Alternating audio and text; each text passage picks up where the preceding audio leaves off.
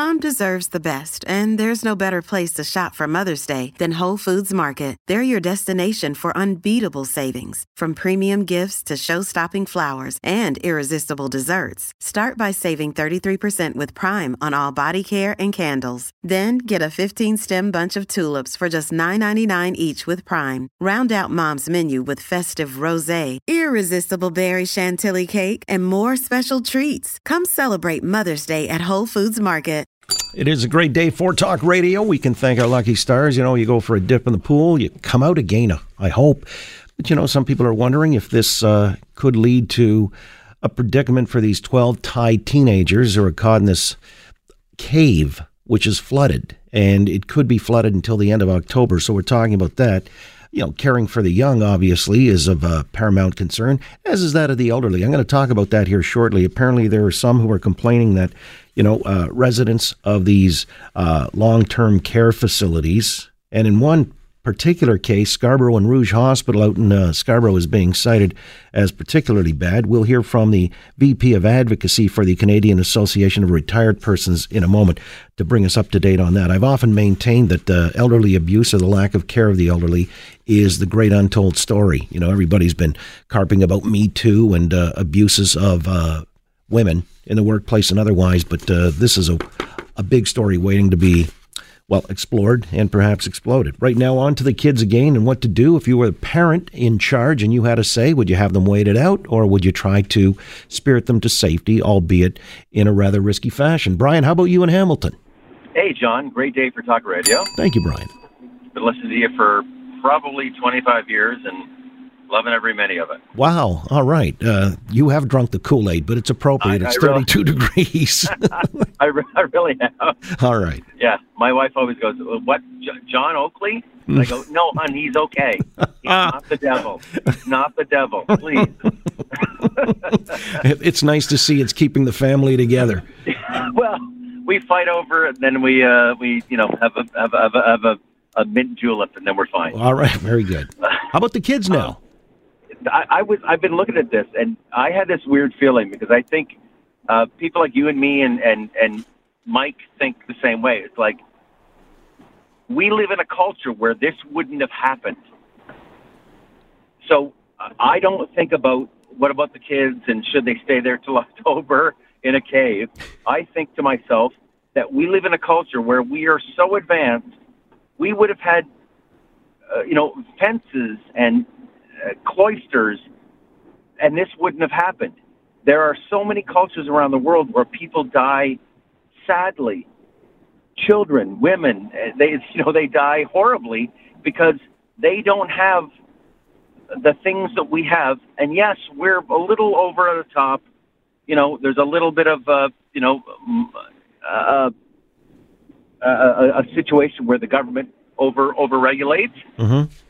But we have railings, we have things. Like, all I can think of, as soon as this happened, I thought to myself, if this was, like, look at Niagara Falls. Mm-hmm. Go to Niagara Falls. It's the biggest chasm, the biggest cataract in this part of the planet. And what have we done? We've put up railings and walls and whatever, and unless you throw yourself over, you don't hurt yourself. And as soon as this happened, I thought, how did 13 kids or 12 kids and their coach get into this place, leave their bicycles there? So that's all I think of. I just think that's insane. Well, all right. What you're saying is this would not be permitted in this part of the world because we're overly cautious. Now, you've got another story concurrent to this out in BC where 3 people have lost their lives. Yes. It was a waterfall, and they were down in a pool, and they slipped and fell into the further one. Or whatever. Well, now the question is, in that pristine wilderness out in BC, do you think they're going to install railings now or deter people from entering that area? Can we? I mean, that's the thing. Like every day, like I'm sitting on a street outside of Hamilton right now. There's no railings. I'm in a truck. There's a stoplight. Now, if I decide to go through the stoplight, that truck coming down with 50,000 pounds of steel is going to kill me. So we comply with certain situations, and we live and comply with that. Sometimes we die, sometimes we don't. Well, in other words, I know what you're saying. Let's not overly bubble wrap things. And these kids, they went into this cave. And now we shouldn't overreact and suggest, that should be verboten because this incident was a freak of nature where the flooding happened. I got your point. I appreciate your making it. But I guess I'm just asking, what do you do? Leave the kids there till October, or would you spirit them out? Rick, how about you in Mississauga? Oh, I'm torn, John. It's just a horrible situation. I wouldn't be able to sleep if I was one of the parents. I got 3 kids of my own. This is just an awful, awful thing. The problem is if you try and take the kids out, no matter how much you train them or prep them, someone's going to die. One of the kids is going to die. Like it's a technical dive, and it's hard, and that is not the thing to do on your very first time diving. So if they come out, someone's not going to make it. But you can't assume that everything's going to stay the same.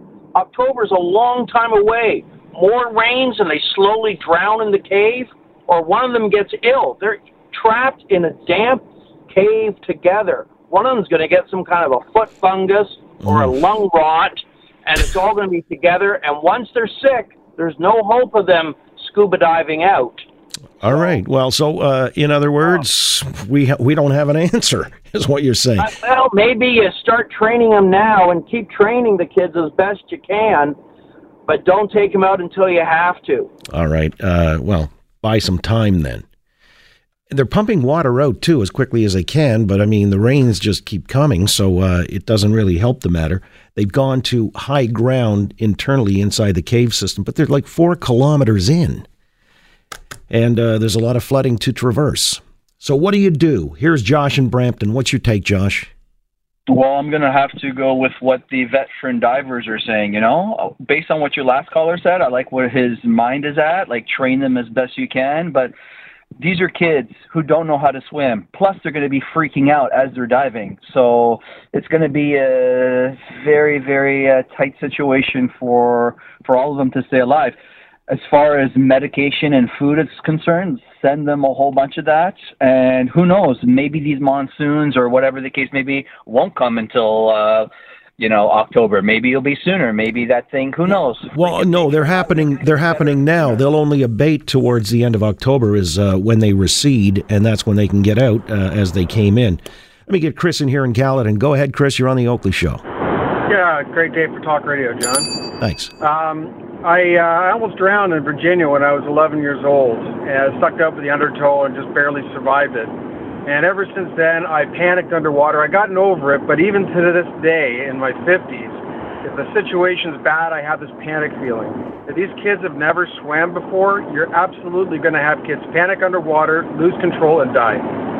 I mean, I think train them in case they have to dive, but wait as long as you have to. All right, and let me take a final word here from Dave, who is an advisor. He's a diver. You're a diver, Dave? Yes, I am. Diver Dave, what do you recommend? I would say no way. It's impossible to teach somebody to dive, okay? They don't know how to swim, okay? And, I've been diving in caves in Mexico for a long time, and I saw people panicking. And it's impossible that a kid will not panic being in the dark, in a current. So I say no. All right. Well, that's heady advice from a diver from Mexico. I remember the comedian Norm Macdonald once opined on those cliff divers in Acapulco. You got really 2 options. You're either champion or stuff on a rock. All right. That being said, want to come back here in just a moment and discuss how we're taking care of or neglecting the elderly. There's a sordid story of the Scarborough Hospital there, and we'll get the details from the Vice President of Advocacy with the Canadian Association of Retired Persons. Next on the Oakley Show, Global News Radio 640 Toronto.